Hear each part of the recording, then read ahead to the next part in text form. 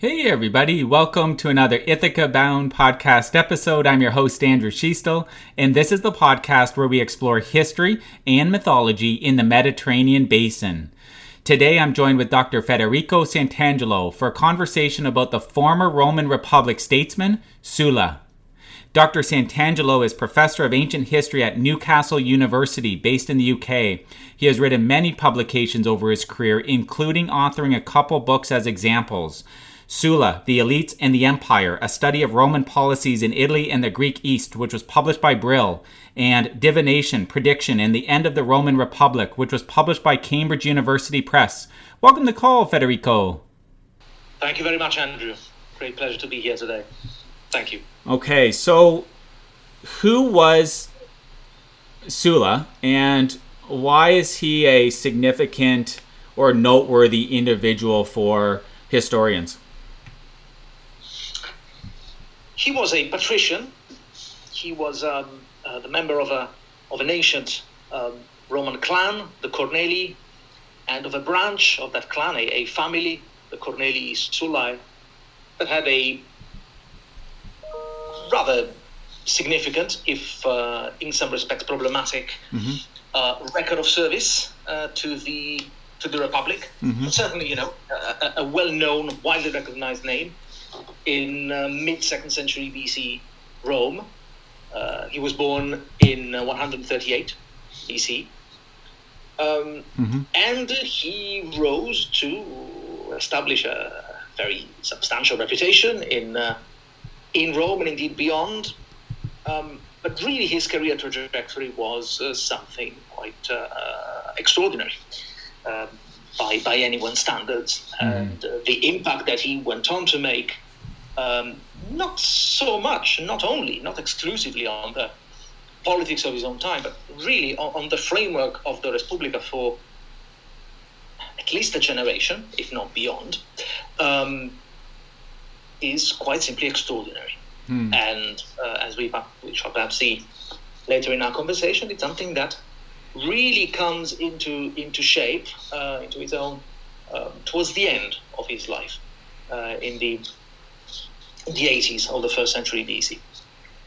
So he's a major transformative figure in the history of the Roman Republic. He's also a deeply divisive and controversial one. So let's maybe more in brief initially start with at the apex of his career, what offices did he hold, just for any listeners that may be completely new to the name, and then we can get into more of a dialogue about some of the factors and circumstances that caused his ascent. He was a consul. In fact, he was a consul twice. In 88 BC and then later in 80 BC. But I suppose that the magistracy that is most readily associated with his name is the dictatorship, which he held from the end of 82 to the first half of 81 BC. The dictatorship is, as no doubt many of our listeners will know, a magistracy that is built into the institutional framework of the Roman Republic, and that typically, in the history of the Republic, is granted for 6 months to an individual who's entrusted with the solution of a specific crisis, right? Or at least with the management of an important task for the Respublica. Sulla takes up the dictatorship, though, at the end of a civil war, in which he emerges as the victor, and he uses to reframe the Respublica in a number of crucial respects. He really reorganizes the whole institutional, I could say, constitutional structure of the Respublica. Yes, he's a consul twice, and those two consulships are very eventful, but I suppose Sulla's dictatorship in 81 BC is the crucial stage, a crucial moment of his political trajectory. What was the cause of the civil war? Because he, part of obtaining that position, I guess he, correct me if I'm wrong, I guess he probably self-proclaimed himself dictator. what was surrounding the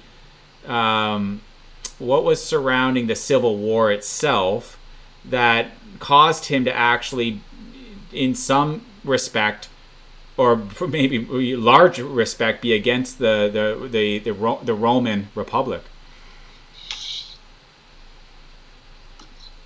Yes, well, actually, as he goes about becoming dictator, he devises a rather sophisticated, rather intricate even, constitutional process that involves other key political actors in Rome, and that leads to him being granted the dictatorship. Mm-hmm. So he does, by all means, by all standards, carry out a subversive operation, but he very cleverly, very shrewdly codes in complex layers of constitutional formalities and niceties. But quite apart from that, the Civil War, which was the central part of your question, is a long civil war. And it's a civil war that really starts in 88 BC, when a controversy arises in Rome on who should be the commander of a campaign against Mithridates of Pontus, king in Asia Minor, who had invaded the Roman province of Asia. And there's a dispute in Rome on who's going to be the commander of that campaign, whether it's going to be Sulla or indeed the very distinguished six-time consul Gaius Marius. And that dispute is resolved by Sulla's military action. He decides to lead his troops that were getting ready for the campaign on Rome, basically forces a restatement of the command to him, and he then goes off to fight his campaign. Upon his return, he is awaited by Marius' political followers. Marius, by that point, is dead. And he faces them in a civil war that unfolds for the best part of 83 and 82 BC. So it is a civil war, right? It is a war that between two factions of Roman citizens, but it is a war that really is deeply rooted in Rome's imperial dimension, and really in wider developments that are unfolding across the Mediterranean. Mm-hmm. The defining moment in many ways of Sulla's political trajectory is the campaign that he fights in Greece and Asia Minor, what is now Turkey, against Mithridates. Someone probably in his position had an option to not do anything. He obviously, history shows, did something. What was the crux of the disagreement between the two factions? The crux of the disagreement in 88 BC can basically be summarized as follows. Sulla was the serving consul. He had been duly appointed as the commander of the campaign against Mithridates, and he'd started, raising his army and training it, and he was getting ready to set off for Greece and then Asia Minor. What happens, just as Sulla is training his army near Rome, is that a tribune of the plebs called Sulpicius puts forward a bill, a proposal, that entrusts the command of the Mithridates campaign to Marius. Right? Something that, whilst in principle lawful, certainly went against sort of the deep-seated tradition of Republican politics, whereby typically it was the serving consul that was to be put in charge of major military campaigns. That bill is passed, and you basically then have a constitutional crisis that readily turns into a political crisis.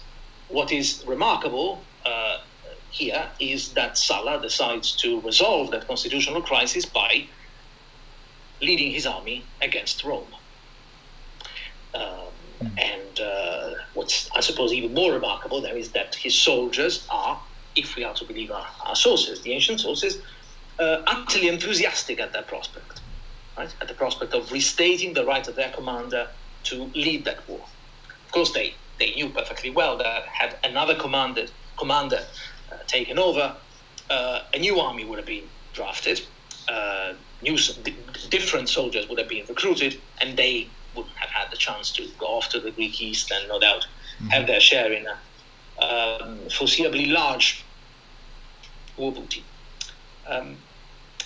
After that moment, after what is actually the first march on Rome in the history of the Roman Republic, if not in history, full stop, you then have a dynamic of civil strife that can only end with the demise of one of the two parties. And for that to happen, really, you have to wait until November 82 BC, when the civil war ends, quite some time after Sulla's return to Italy. So what happened? So the war starts. What are some of the major milestones in that period? I guess that 6-year period, and then how did the Civil War end? This is again when I think it's really important to take a look at the wider Mediterranean context. The Civil War, which is of course a Roman affair first and foremost, isn't fought just in Italy. Isn't just an Italian affair, or let alone a Roman one. So what happens after Sulla's march on Rome in summer of 88 is that the command is reinstated to him. He then leaves the city a few months later and crosses over to Greece, where he starts what turns out to be a very successful campaign against Mithridates and his troops. He besieges Athens, he eventually conquers it, he wins 2 crucial battles in central Greece against Mithridates' forces in 86 BC, and he then crosses over into Asia Minor. Whereas in Italy, at the same time, his opponents regain power. They regain power shortly after his departure. And here you have 2 very notable figures, Marius, whom we've already encountered, and another rather remarkable individual, Cornelius Cinna. They are very much in control of the political scene for the best part of the 80s in Rome. So you basically have Sulla fighting this major campaign in Asia Minor, in the Greek East, as a political pariah, right? As someone who might be leading a Roman army, but has no legal entitlement to do so, insofar as the Senate and the serving magistrates in Rome are concerned, right? They even send off troops to take him on, Roman troops to take on Sulla's troops in Asia Minor. That doesn't work out for a number of reasons. Once Sulla, and we're now in 84 BC, has brought to successful completion, the campaign against Mithridates, he's ready to make his way back to Italy, right? And he can do that, of course, on the back of an extraordinary amount of resources, of wealth that he's gathered in the East. And on the back of that, he manages to launch a military attack on the Italian peninsula. He docks at Brundisium, modern Brindisi, which to this day remains one of the great gateways to Greece and to the Eastern Mediterranean, if you're traveling from Italy. Makes his way up the Appian Way, the Appian Road, and within a year or so, he's taken over comprehensively, and he's defeated his enemies. By November 82 BC, when he wins the final major battle of that civil war at the Colline Gate in Rome, what is now really the neighborhood immediately close to the Stazione Termini, the major railway station in Rome. By that time, he's virtually in control of the political scene in Rome, and he can then embark on a major plan of constitutional reforms. So he's now, he's still consul at this point. So what is some of the things that happen, some of the decisions that he makes or others make that eventually have him become a dictator in the Roman Republic? Well, okay. Let's take a look at the legalities of it. Actually, when he gets to back to Italy in 83, in 82, he's not a consul. He's technically, well, he claims to be a proconsul, right? Someone who has after holding the consulship has held a significant provincial command overseas, and he's now returning to Italy officially to depose that command altogether. I suppose reporting back to the Senate and the people. But he's not a serving consul. He's, however, and this is really what matters, I think, at the time of civil war, firmly in control of a large army. His opponents, on the contrary, are the serving consuls. In 82 BC, for example, one of the serving consuls is the son of Gaius Marius, also imaginatively called Marius, who takes on Sulla, indeed, as in the final stretch of the Civil War. After winning the Civil War, then we have Sulla coming up with this brilliant idea of bringing back into the fold this magistracy, which for a long time no one had held in Rome, the dictatorship, and to use it for altogether different purposes to those that its previous holders had used it for. So instead of using the dictatorship to address a military crisis, he uses it to resettle the constitutional, institutional, and to some extent also the political framework in Rome.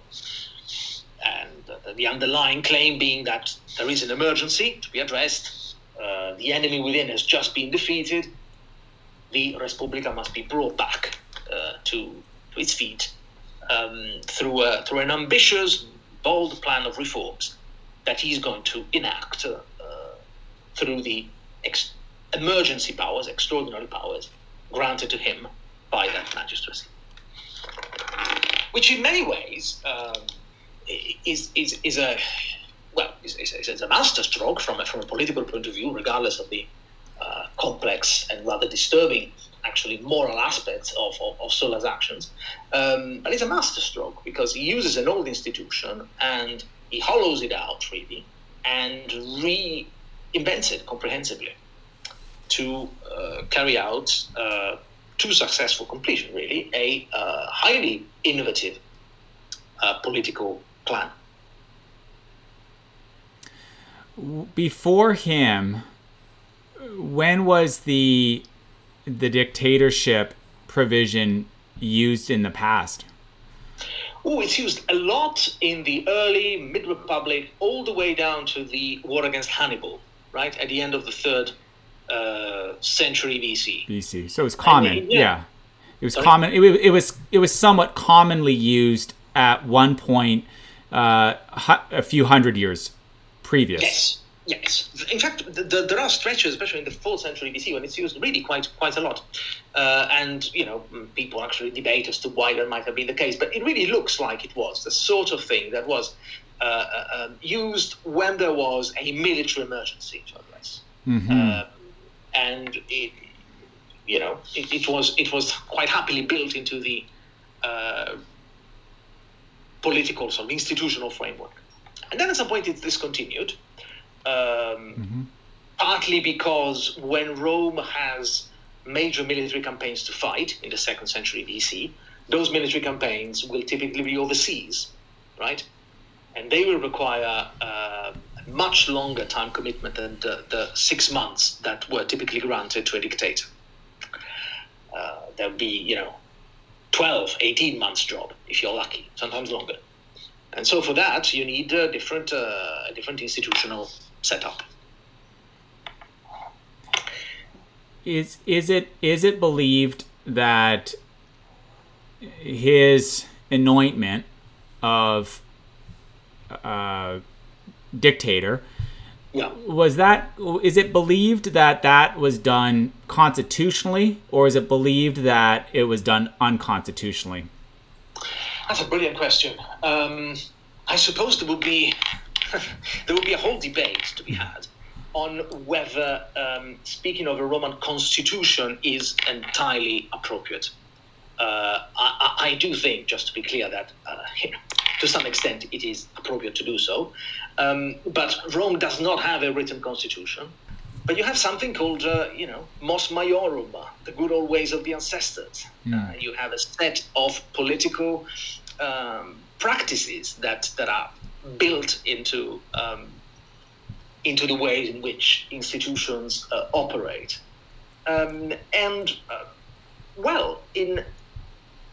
Insofar as we can tell, there wasn't anything in the ways in which Sulla was granted the dictatorship that was flagrantly unlawful, or that did away with the conventions through which previous dictators had been entrusted with the magistracy. The spirit, though, of the dictatorship had clearly been fundamentally redefined. And one could say, if one wanted to sort of take sides here, betrayed. There was no military emergency to address. In fact, there was no short-term military emergency to address. In principle, Sulla could have just said, well, okay, I won the civil war, the enemies of the Republic have been defeated, we just go back to business as usual, right? We just keep the consuls in office, the lower magistrates, they get elected, they take office too, and we just resume from day one as usual. He doesn't quite do that. I mean, the consuls are elected for the year 81, but he's very much the man in control of the political process. So yes, you could say that constitutionally it was basically in keeping with the established practice, but from a political point of view, it was an altogether subversive operation. When he returned to Rome in, I believe you said 82, he was not consul. So what year did he become consul? Or rather, what year did he become dictator? And was he consul at that time when he became dictator? No, he was not. He becomes dictator towards the end of 82, and then there's some debate on whether his dictatorship lasted for just 6 months. That's the view that I would tend to take. Others, though, take the view that his dictatorship lasted until the end of 81 BC, right?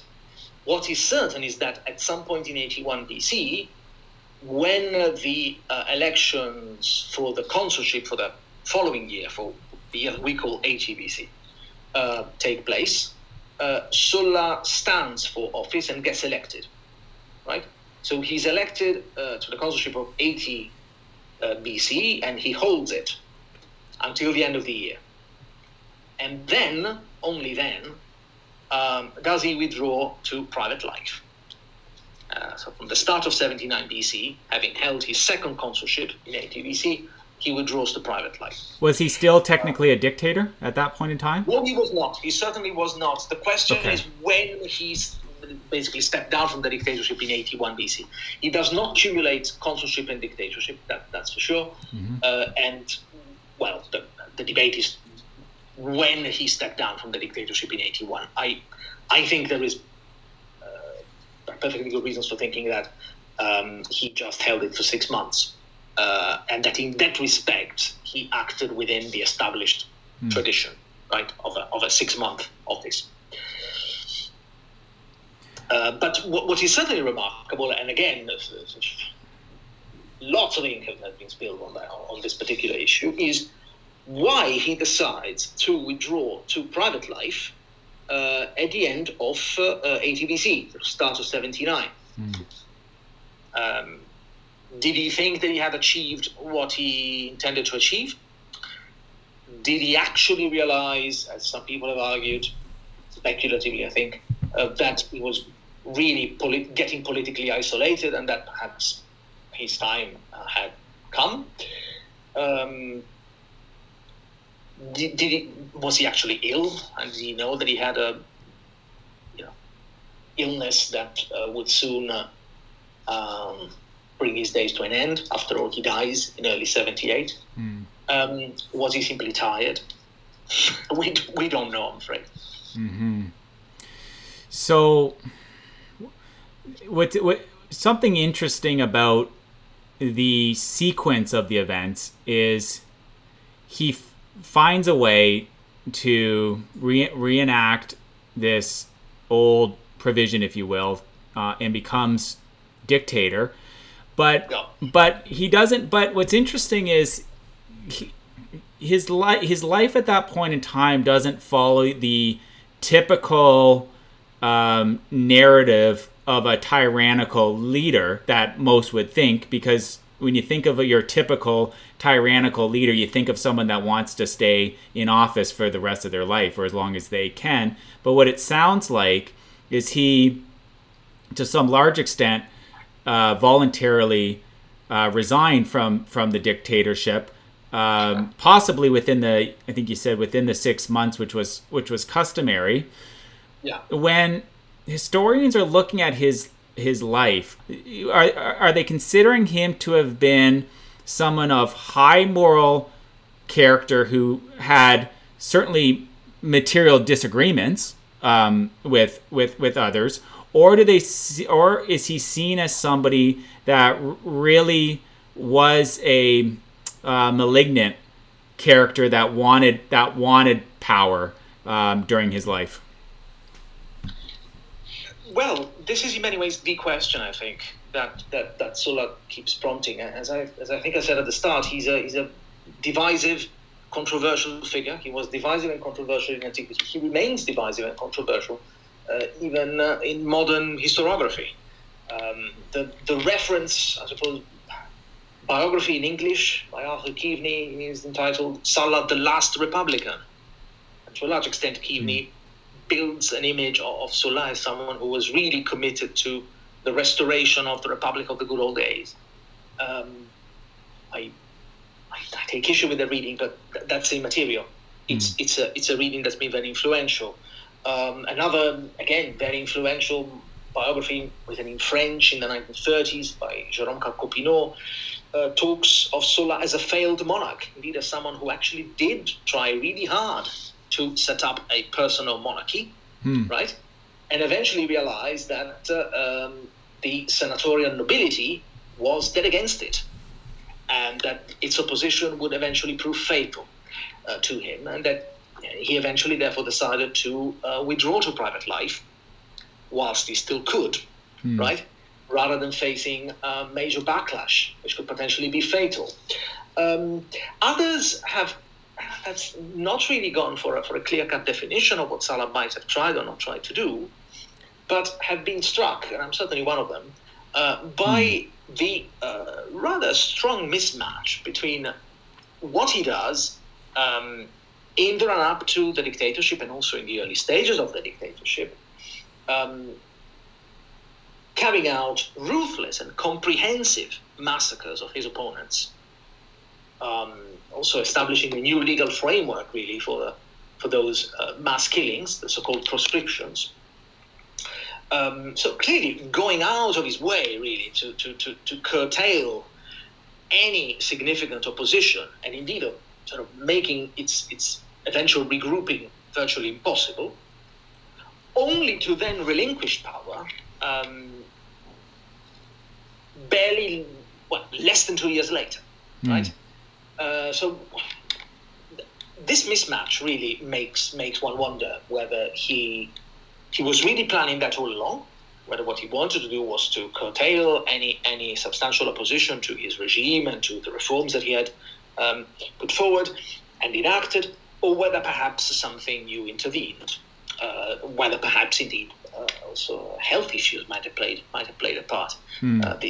He dies in early 78 BC. There are some very colorful accounts of his death, which in principle would be compatible with the sort of long-term medical condition. But yeah, again, here we're getting into rather tricky territory. Mm-hmm. How do you interpret, when you look back on all these events, how do you interpret his character then? Do you think he had the kind of that sincere desire to restore the Republic, or do you think he had ulterior motives? I think he had a big political vision. which wasn't really about restoring the republic, but was about setting up a new republic. Certainly a republic, not a personal regime, not a monarchy. I don't buy that.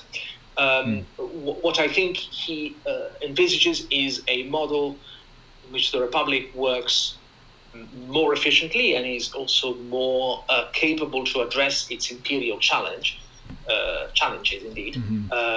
So he devises a new, fundamentally new way of staffing the magistracies at various levels, from the quaestorship, the lower one, up to the consulship. He, as you might know, extends the membership of the Senate.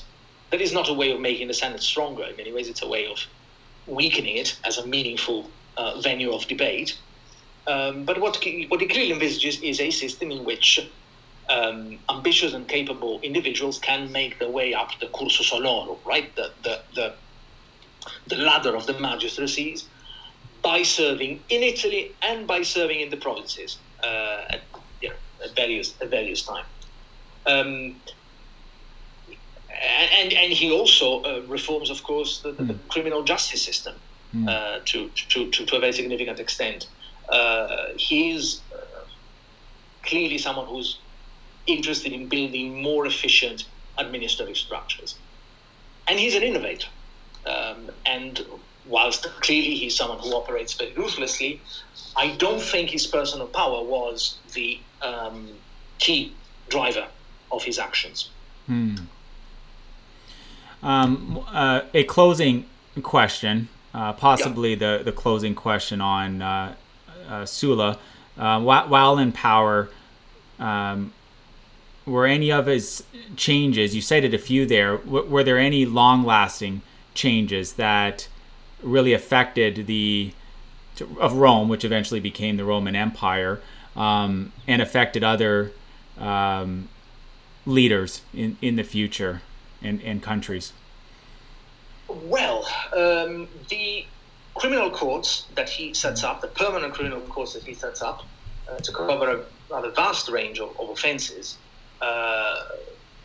do remain in existence until the early imperial period and indeed beyond, and become a very substantial aspect really of the development the development of the Roman legal science, which of course, as we all know, has had major implications well beyond the Roman period.